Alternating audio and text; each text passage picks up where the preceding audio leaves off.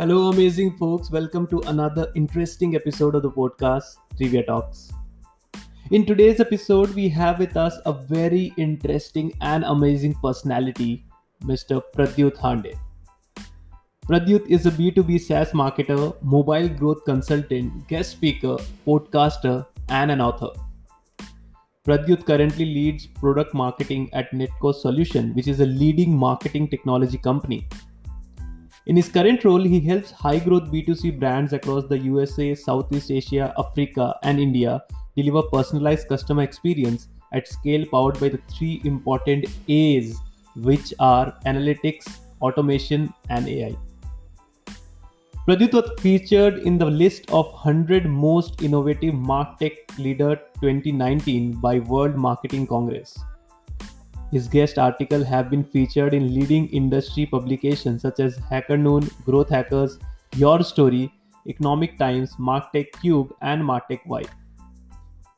He's also spoken at various industry events like the Global MarTech Summit 2019 in Dubai, Digital Marketing Leader Summit 2019 in Singapore, and Tech Sparks 2019 in Bangalore. When he's not brainstorming over the next major MarTech idea, he spends his time traveling extensively. He is also an influencer on YouTube and Instagram. He also loves to engage with interesting personalities and he also loves to do conversation with them. In today's episode, Pradyut will be highlighting on three major topics which are MBA, marketing and podcast. Pradyut will also burst some myths about these three topics.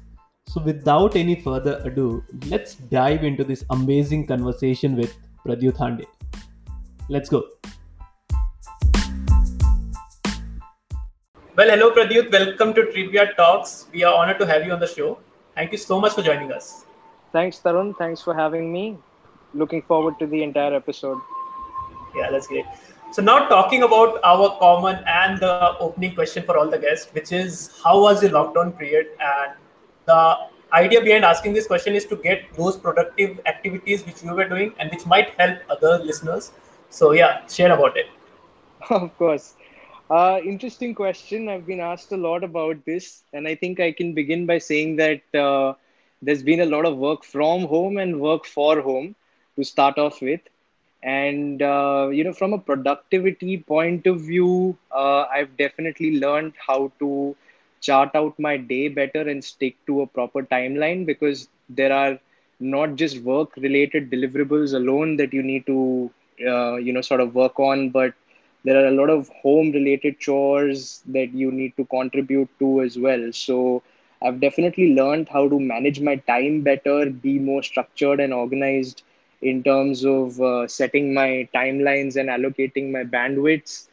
Also picked up a couple of new skills, gotten back to reading a lot more, made a lot of, in fact, I got back to making music all over again, created a lot of content over social media over the weekends, etc. So generally, I would say I've learned how to use my time a lot more productively. And of course, when you're confined pretty much 24/7 within the same house, within the same four walls, you tend to find ways of using your time more judiciously. So, yeah, it's been an interesting last 7.5, 8 months. There have been days when I felt that time isn't moving at all, and then there are days where the entire week just flies by. So, time has been relative in that sense, but we need to also count our blessings and be grateful for all this time that we've gotten to spend with our families as well. So yeah, that's how I would look at it.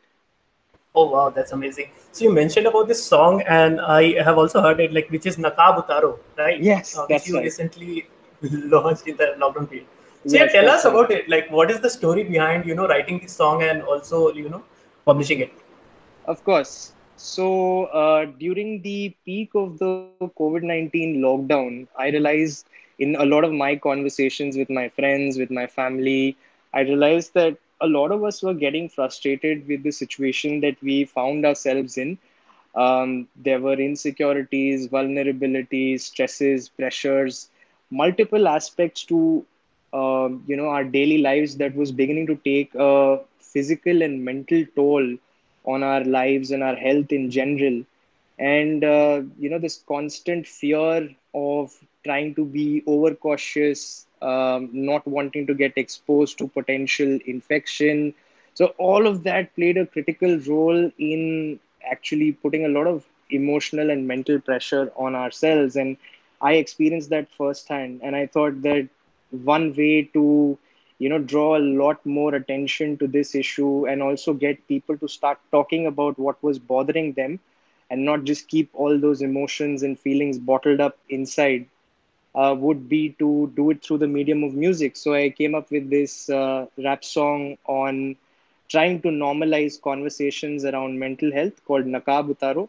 Obviously, we need to keep our physical masks on, but the song was more around how, I would want more people out there to remove their figurative masks and have those uncomfortable conversations from time to time, reach out to those who they trust, not just keep everything bottled up inside, have those conversations, seek help whenever required, and just sort of take care of themselves, both physically and mentally. So that's the place that I came from.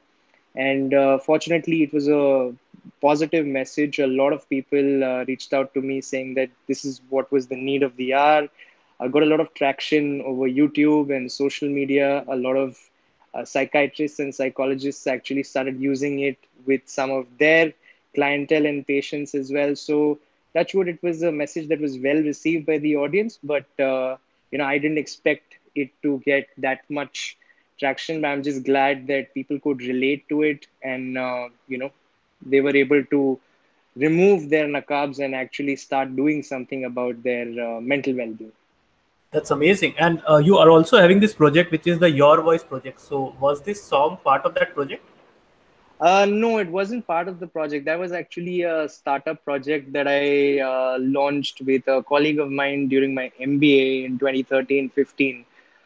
So that was more along the lines of, trying to bring on-ground stories to the fore, not just relying on paid media to tell us exactly what's happening with the world, but, getting real stories out there from opinion leaders who are being affected by these issues. So that was the idea behind the Your Voice project. This is an unconnected, rap song or a music project, so to speak. But the thought process is the same. As you can see, it's about ushering some sort of change in society, making a positive difference, and adding value to listeners and audiences across geographies. So yeah, that's where the thought process stems from. Amazing. That's nice. And talking about your MBA for sure, like, Sure. firstly, I would like to understand something about MBA. So, you have completed your MBA from SAB in Pune and you are from the batch 2015, right? So, before joining this institute, what was your idea behind doing MBA?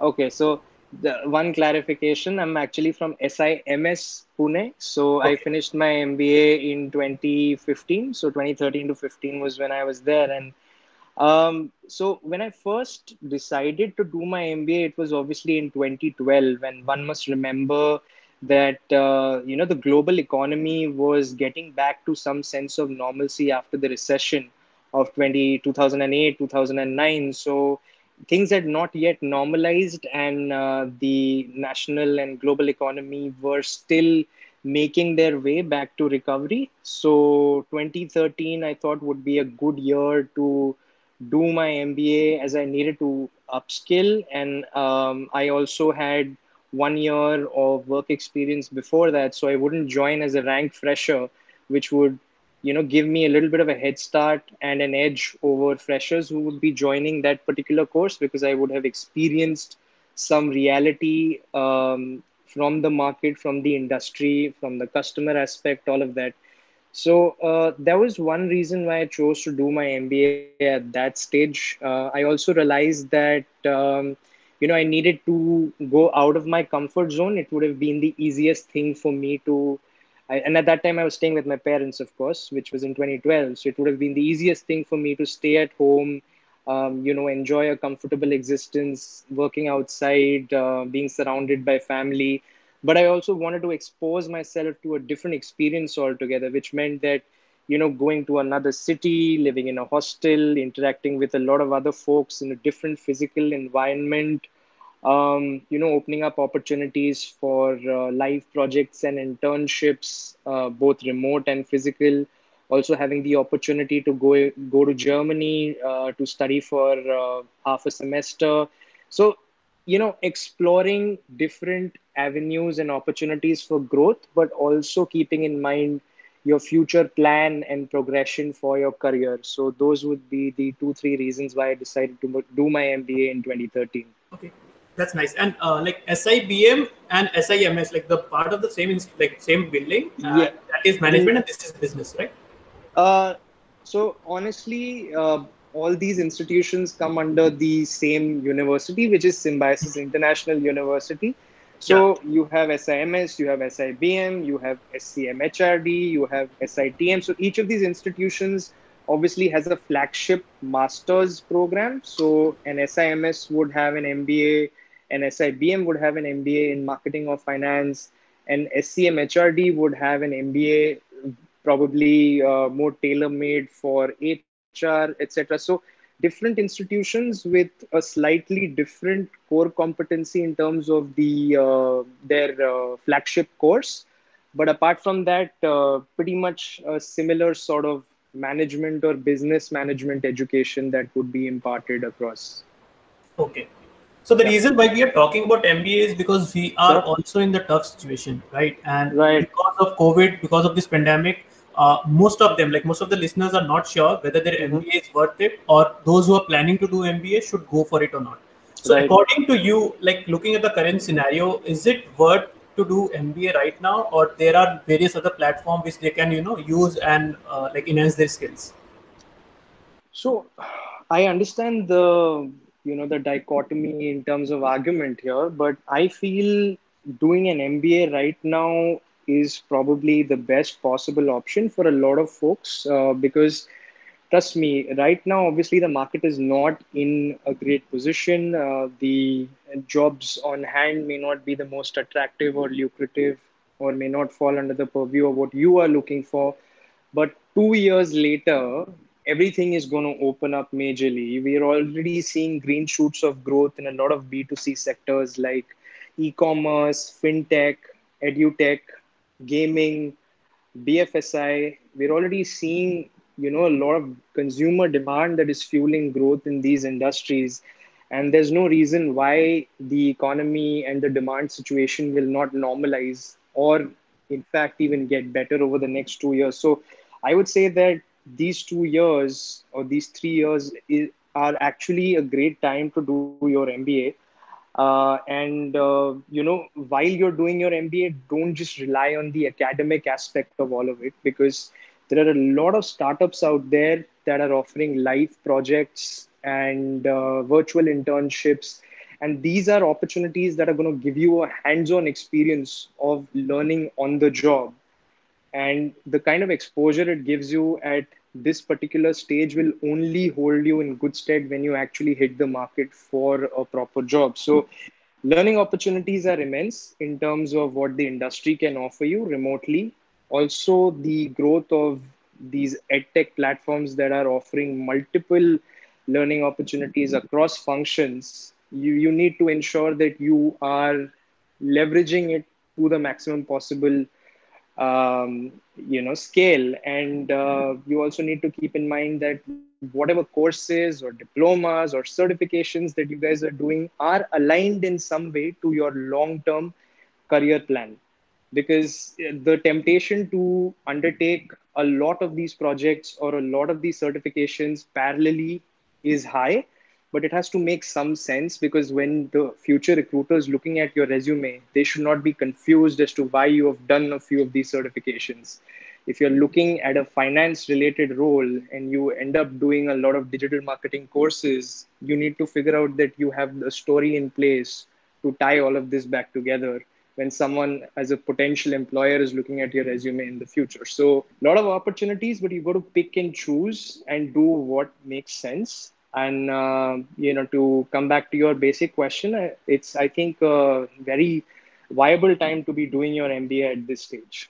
That's true. And like most of them are thinking कि मतलब बहुत जन ऐसे बोलते हैं and common myths है कि MBA Mm-hmm. कर लो life settle हो जाएगी, right?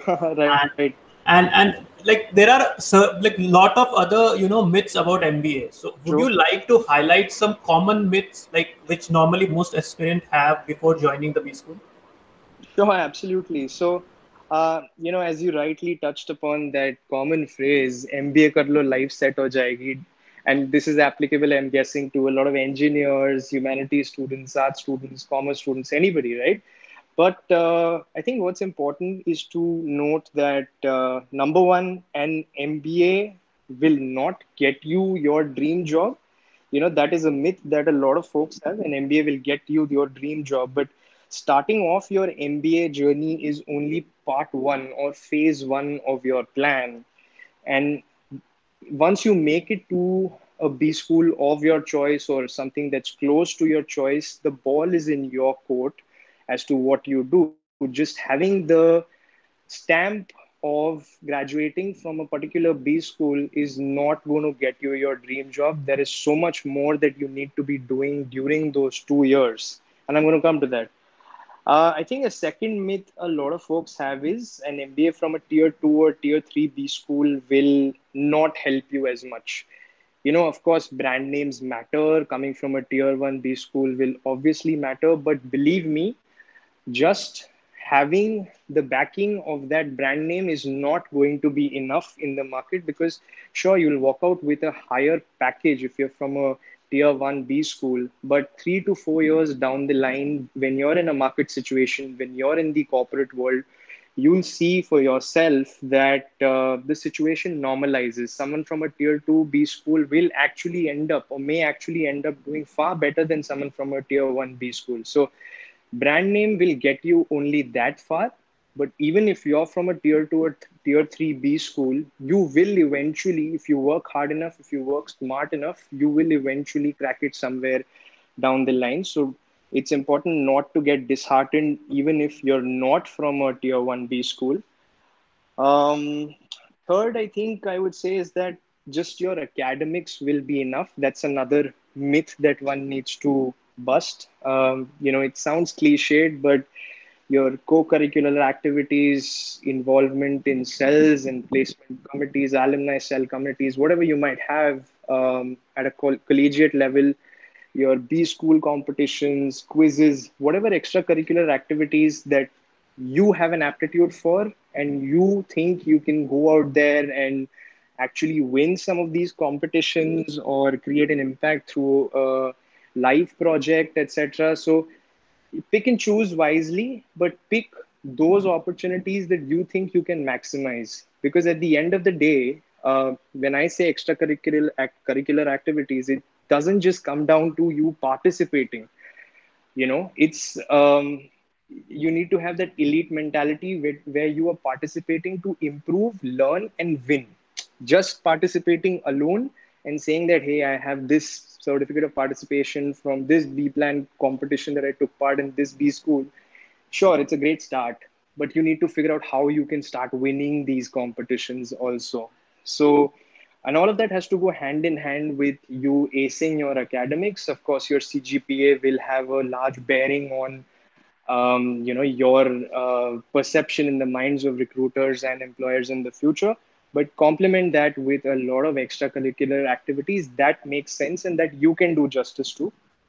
um, Also, I would say, there's this myth in the B school community and in the young professional community where they believe that I will allow my work to speak for itself.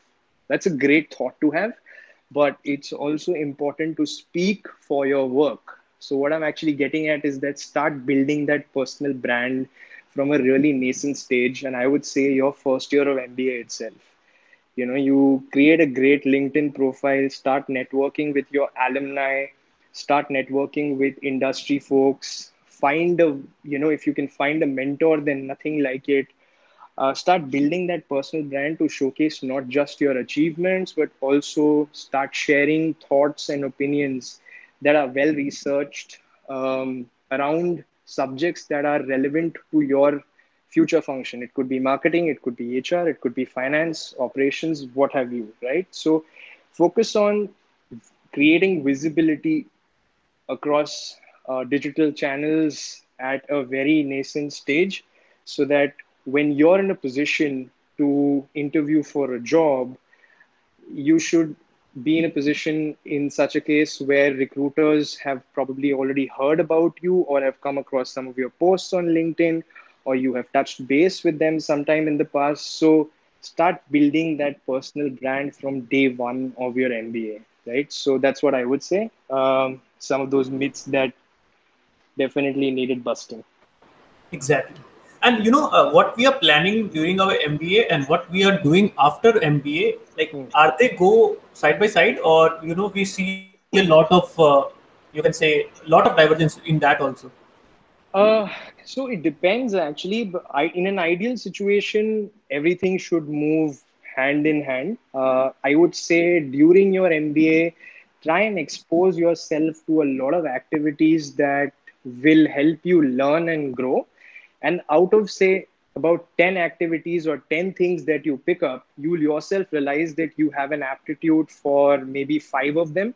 Out of those five, you may be good at three of them. And out of those three, you may be exceptional at one or two of them. So that process of elimination will help you identify exactly what you want to be complementing your core skill set with. I can say, I have a lot of colleagues and industry friends who have probably done their MBA in HR and then, sort of worked in the industry for a couple of years and then switched over to marketing for some reason or because they had a better aptitude. So these things will happen because one must realize that most careers are very non-linear. It's never a straight line curve or a straight line path towards where you want to be. There will be a process of elimination involved. There could be certain career decisions that you take that might take you further away from your dream. If you want to be a brand manager, you might have to start in a sales role for a couple of years and then work your way up the ladder, and then it might take you 5 years to get to that dream profile of yours. So as I said, it's not a non-linear growth curve, and it can actually vary. What you end up studying and doing in college versus where your actual career ends up, it can definitely vary. uh, but yeah, there are obviously cases where people come in with a fixed plan from day one. They know exactly, हाँ ठीक है मुझे consultancy में ही जाना है, and they make those core decisions along the way. These are the competitions that I'll take part in. These are the brands that I'll engage with, and then that's the kind of profile I want to target. So you'll have those kind of MBA students as well. So it'll be a mixed bunch. True that, because technology is booming, and with each passing year we are seeing, like in the last few years, digital marketing was a trendy thing. Right now, True, it's totally common, and the true, coming time we will see blockchain is going to evolve in the market and something like that. true. So now talking about your current position, which is senior growth marketer and product Mhm, evangelist. So mhm. when like you are like when you are explaining to someone, okay, Right, right. so how do you explain your job role to those who aren't from this particular industry? That's an interesting question, and I can Yeah, actually extend that to people who are from my industry also. sure. So, I think simply put, the way I would define it is I actually help my company market and sell software that is used by B2C brands to better understand digital customers like you and me. So if a B2C brand has a website or a mobile app, I am helping those brands understand what digital users or customers like you and me actually do on those digital platforms. And I help such brands figure out how to make their customers feel special and how they can increase revenues by actually making and delivering these memorable customer experiences.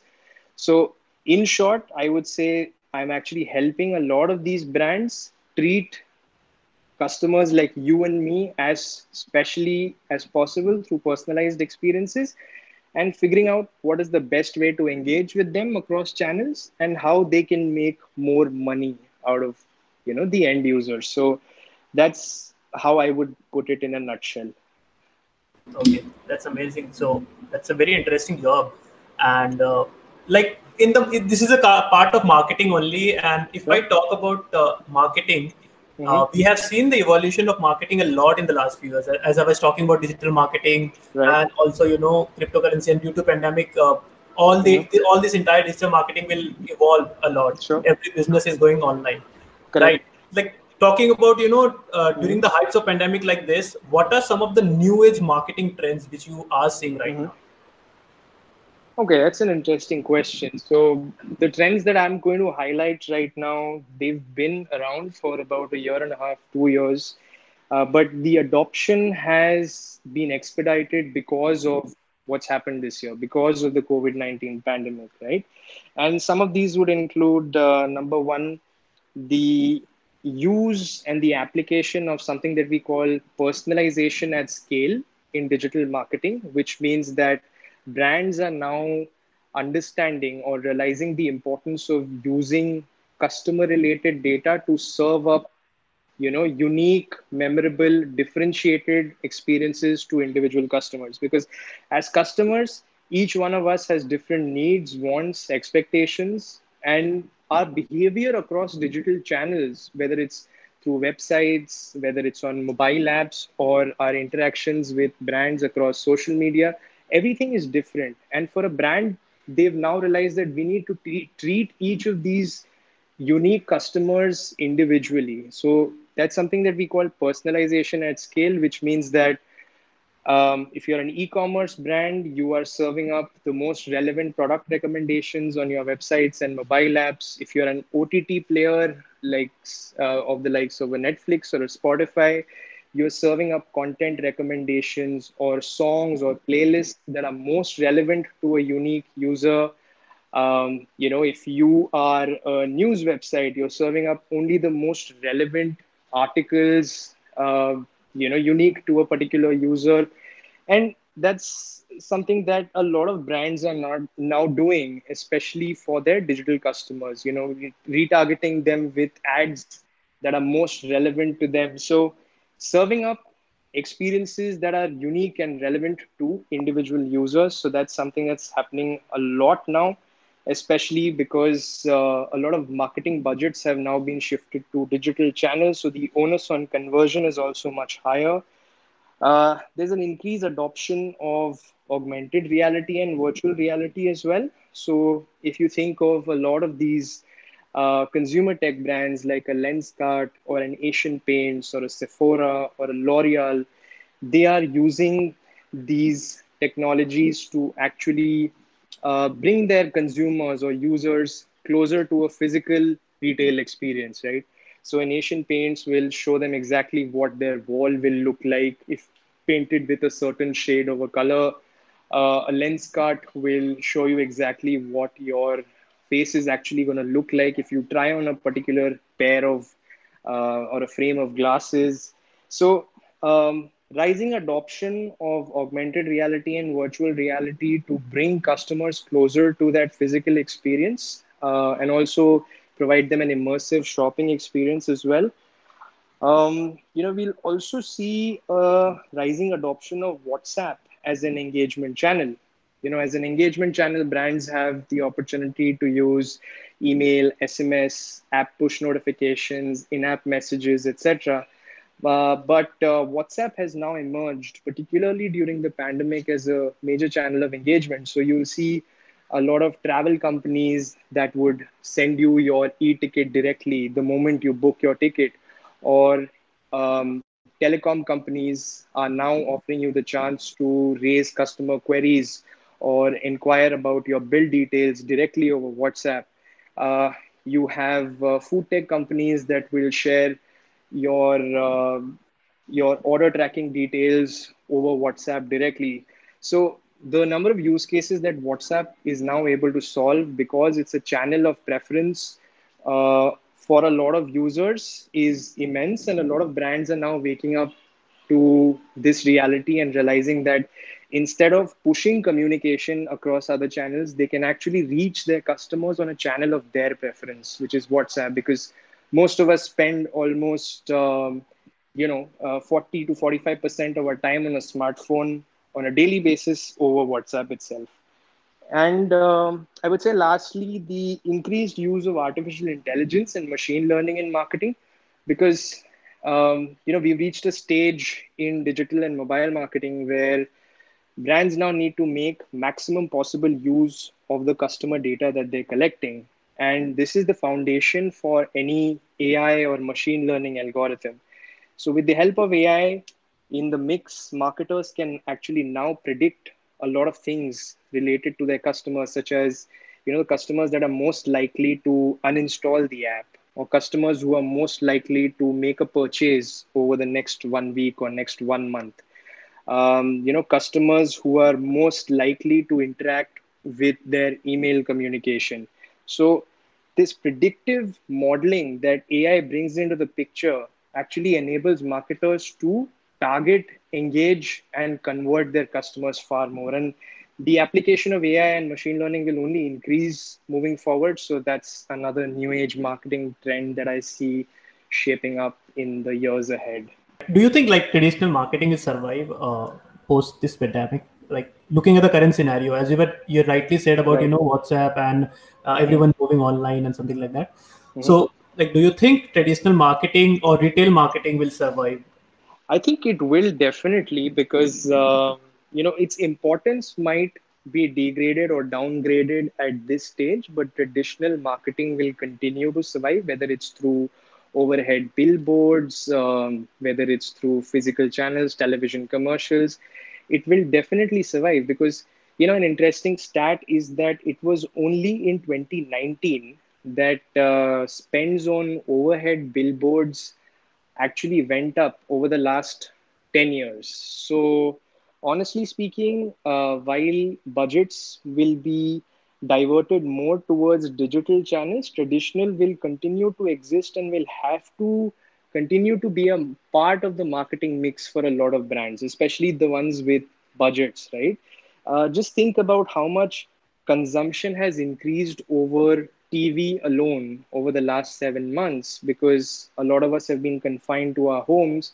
While, of course, there's competition from OTT players, but a lot of us are still consuming a fair amount of content and spending time on our television sets, which means that the entire TV commercial space, advertisement space, has once again witnessed a bit of a boom. So, offshoots and developments like this will continue to ensure that traditional marketing remains relevant. While in the short run, probably in the next 1 year or so, we might not see those many spends across traditional marketing, but it will continue to remain a part of the marketing mix for any at least mass, consumer brand. Right. So now talking about a very interesting industry and which is booming a lot nowadays, and which Sure, is this industry, which is the podcast industry. of course. So firstly, I would like to ask you regarding this. Like, what do you think? Like, what is the current scenario of podcast in India specifically? Right, Because we know what is happening in the Western countries and how they are adapting it. But right. how do you see podcasts in the coming future? And like, will it be the next, you can say next social media platform like YouTube's and other stuff? Like people are commenting and chatting over this platform and are also listening to a lot of audio stuff. I can already hear the excitement in your voice asking about this question. But yes, absolutely. I think, I've been closely associated with the evolution of the podcasting industry in India for a couple of years now. And I've seen firsthand how much demand has increased, how much content that is available for consumption has increased, and C would be the quality of the content coming in, and also how users are becoming more receptive towards consuming content through this particular channel. So the growth prospects are especially high. And you can see for a fact that a lot of brands are using podcasts. Brands across both B2C and B2B are using podcasts as a channel of thought leadership, as a channel of user engagement, as a channel of brand awareness. So I think this industry will only grow from strength to strength. There are still a few stumbling blocks in its growth, such as awareness about this particular content asset or channel, so to speak, because that could be a stumbling block in terms of increased consumption. But overall, I feel that we are in a very healthy stage right now. The growth curve is majorly expedited, and with more and more users coming on board and consuming content over podcasts, the sky is really the limit. That's true. And Spotify and other platforms are doing a lot of other stuff. Like they are also having this, like I'm not sure, like there are certain webinars by famous podcaster, and they are trying to, educate or trying to create awareness about the podcast to the people. So Oh, they are also doing a absolutely. lot of things, and these platforms are shaping this industry in a very, different manner. So let's 100%. right. 100% agree with you. I mean, just think about it, right? It was, I think, in June, July when Spotify bought Joe Rogan's podcast, right? That was a huge, Yeah. uh, you know, tipping point in the growth of the entire podcast industry. Because when a music giant like Spotify is spending millions of dollars to acquire renowned personalities podcast, it sends a strong message to the entire industry, not just to those hosting platforms and content creation platforms, but also to brands and content creators in general. It's telling them that they are looking at podcasts as something that might complement their music business or even replace some aspects of the music business itself. So those are strong signals that let you know that this entire space is going to continue to boom. True that. So you are also a podcaster, and I would like to talk about that also. So Sure. you are like you have this podcast, Smart Tenno Beat podcast. So Right. what was your idea behind starting this podcast, and like would you like to share some insight about it? Sure, of course. So I think it was in the beginning of March, just when the coronavirus had globally started spreading at that time, when I had the idea to start something along these lines for my company. And so we operate in the marketing plus technology or MarTech space, which means that we help marketers use digital mobile marketing, AI, and other emerging technologies to engage and convert their customers better. So the idea was, to use it as a thought leadership platform to target marketing managers and product managers across geographies to share insights from brands who are actually doing a great job in this space, who are using technology to improve their marketing efforts. So I wanted guest speakers who could come on board and share their insights and allow a lot of those listeners to implement these actionable insights and benefit from this knowledge that was being shared. And yeah, that was the thought process with which we first started this off in March. And since then, we've done about 47 episodes. We've got over 7K playbacks, and we have an audience across 20 countries now. So the idea is that if you deliver promised value consistently to your audience, you will definitely build loyalty, and you will definitely continue to put that cycle in motion where you can churn out quality content week in, week out. So deliver exactly what you promise, and the results will follow suit, and be as consistent as possible.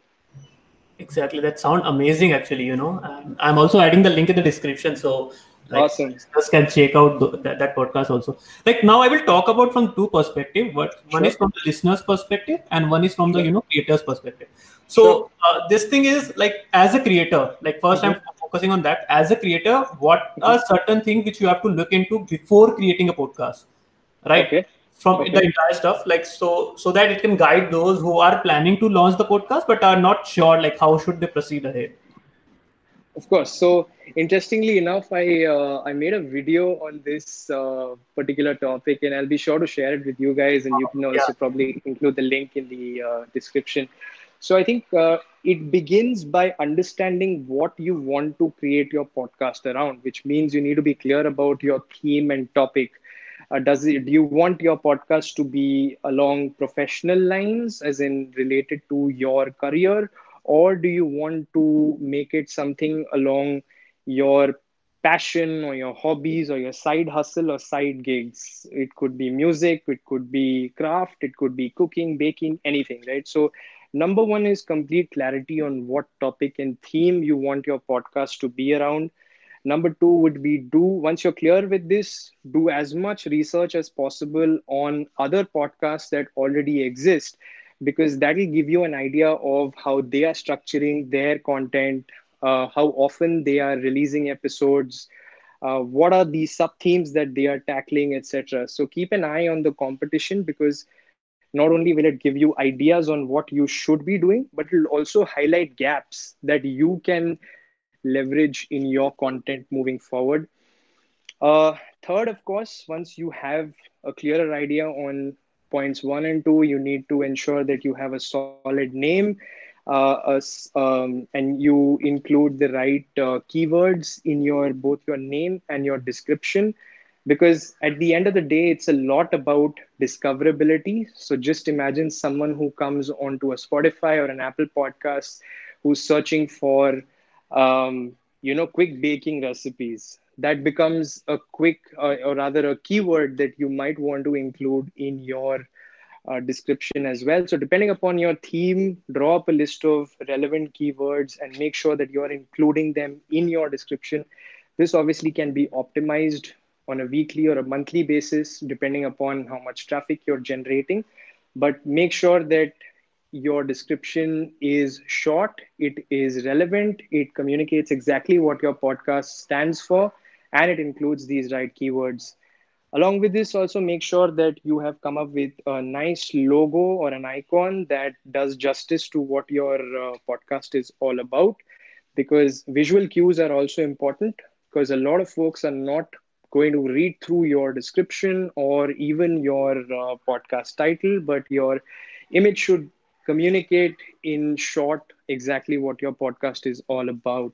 And I think finally, you need to be clear on the platform on which you want to host your podcast. And I would recommend either Anchor.fm or Buzzsprout in this case. So, I mean, these are platforms on which you can record your podcast, edit them, host them, and get started for practically free. And yeah, once you're clear on the platform that you're using, there are just minor infrastructural requirements that you might need, such as like a mic or a lapel mic, or a solid laptop speaker, whatever you might have, but basic infrastructural requirements. So I think that in a nutshell captures what you require and what you need to keep in mind before you are actually starting your own podcast. Exactly. It is as difficult as recording the video. So like the hustle is completely same, and the outcome is also very nice because it helps a lot of listeners who True. would like to explore about this particular platform. So now talking about from the listeners' perspective, so Sure. would you like to share some benefit of podcast for the listeners? Of course. Yeah. So, I think number one, if you are planning to become a podcast content creator, your main thought of doing that will stem from you being a consumer or a listener yourself, because you'd realize that there are these 4 5 key benefits that it brings to the table. Number one, obviously, it's free of cost, right? I mean, you're not paying to consume podcast content as such over any of these platforms. And it's not like downloading a book on Kindle or purchasing a book physically, or so it's a free source of information, education, or entertainment. Number two, the on the fly consumption nature of podcasts makes it supremely attractive to a lot of listeners, because you don't have to be sitting in one place to be consuming it. You could be multitasking, you could be doing various other things while you're listening to it. So that becomes very appealing. Um, Also, the objectives that a podcast might achieve are very diverse and makes it very effective for a lot of listeners. because there are themes where you get to learn something, there are themes where you are informed through the channel of entertainment, and the entire format is tailor made to be as memorable as possible, because books will help you read and learn, but this is an audio storytelling format which can be very effective in terms of learning and retention as well. And I think finally, one advantage would be that even if you are loyal, or if you're a loyal listener to any podcast, you don't really know what's going to come in the next episode. So it's almost like you'll be caught by surprise with the diversity and versatility that each podcast brings to the table. Unlike a book, where, of course, you have chapters to it, you know exactly what might be coming next because you've read a synopsis, you've done your research, so you know what you've signed up for. But in a podcast, maybe the next episode is completely different from the previous one. So that element of surprise makes it a very interesting and exciting channel for content consumption as well.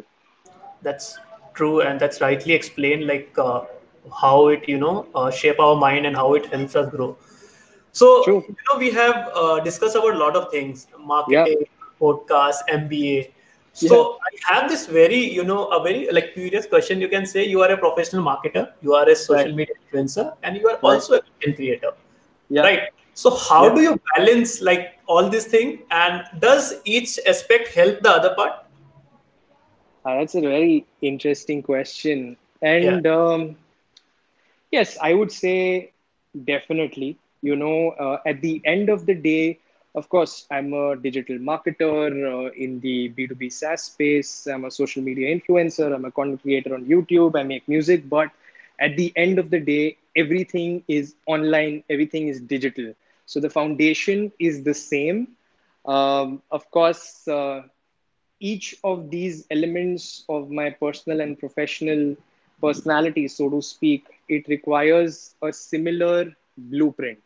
So if I am doing work for my company, I need to understand my target audience. I need to tailor make my content accordingly. I need to understand their customer pain points and then figure out a digital and mobile marketing strategy that's going to help them. In my personal capacity as an influencer or a content creator, the stepwise process is pretty much the same, right? If I am doing influencer marketing on Instagram, I know exactly who my target audience is. Those are my followers. And if I'm operating in the men's grooming or lifestyle space, I know that this is the kind of content that's going to appeal to my target audience. So I would tailor make my pictures or my captions or my stories and reels accordingly. And on YouTube, again, I have probably about 90,000 odd subscribers. So I know what my target audience is expecting. So I tailor make my content accordingly, figure out how to engage with them better, figure out how to expand my audience and get new subscribers and followers basis, understanding their psychology, their expectations.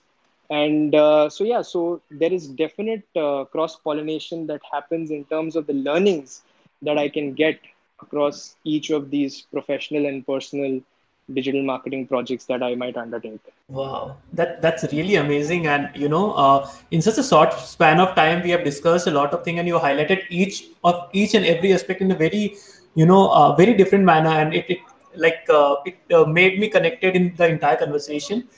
I'm glad. Now, looking forward to the last question, but a Sure, very important question, which sure. is advice and recommendation for marketers who have just started or are just going to start in the next, coming year. Okay, Yeah. okay. All right.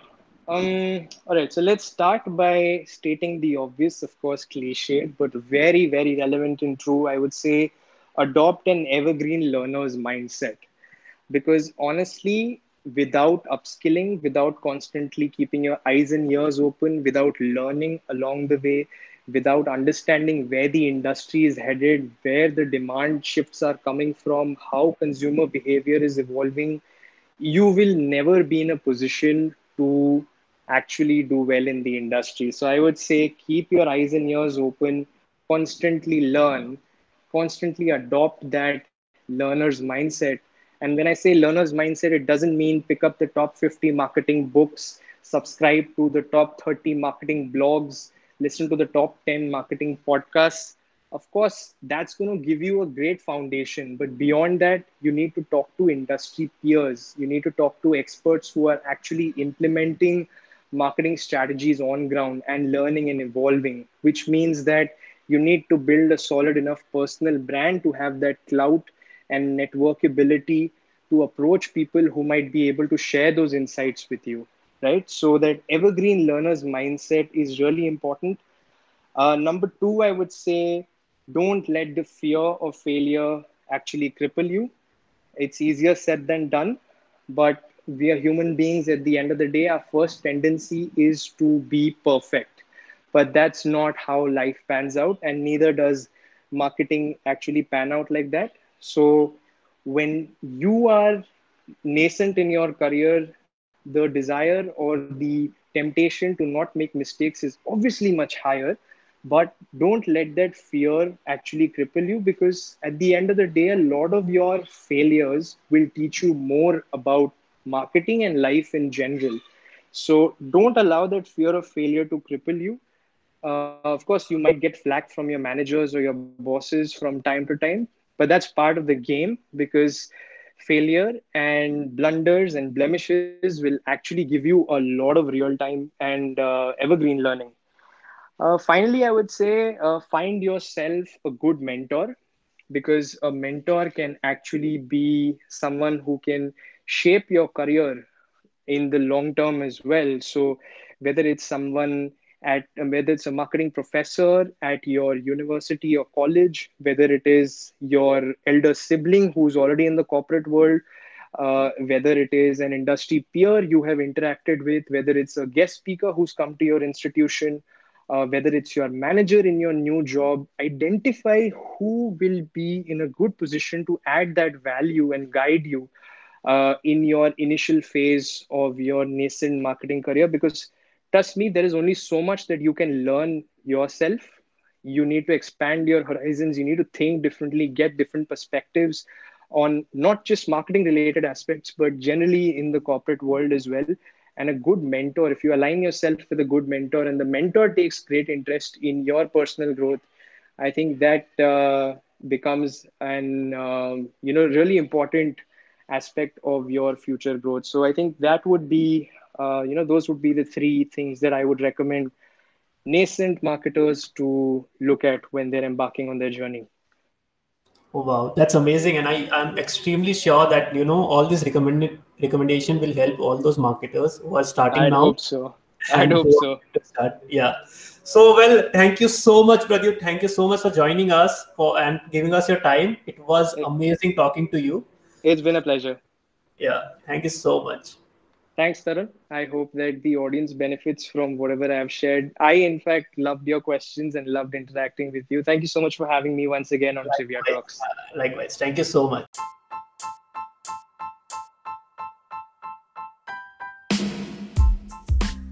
Well, that's all from today's episode. I hope you have liked it. In case if you have any suggestion or feedback, you can reach out to me at various social media handles. I'm adding the link in the description. Until next time, stay safe and stay tuned.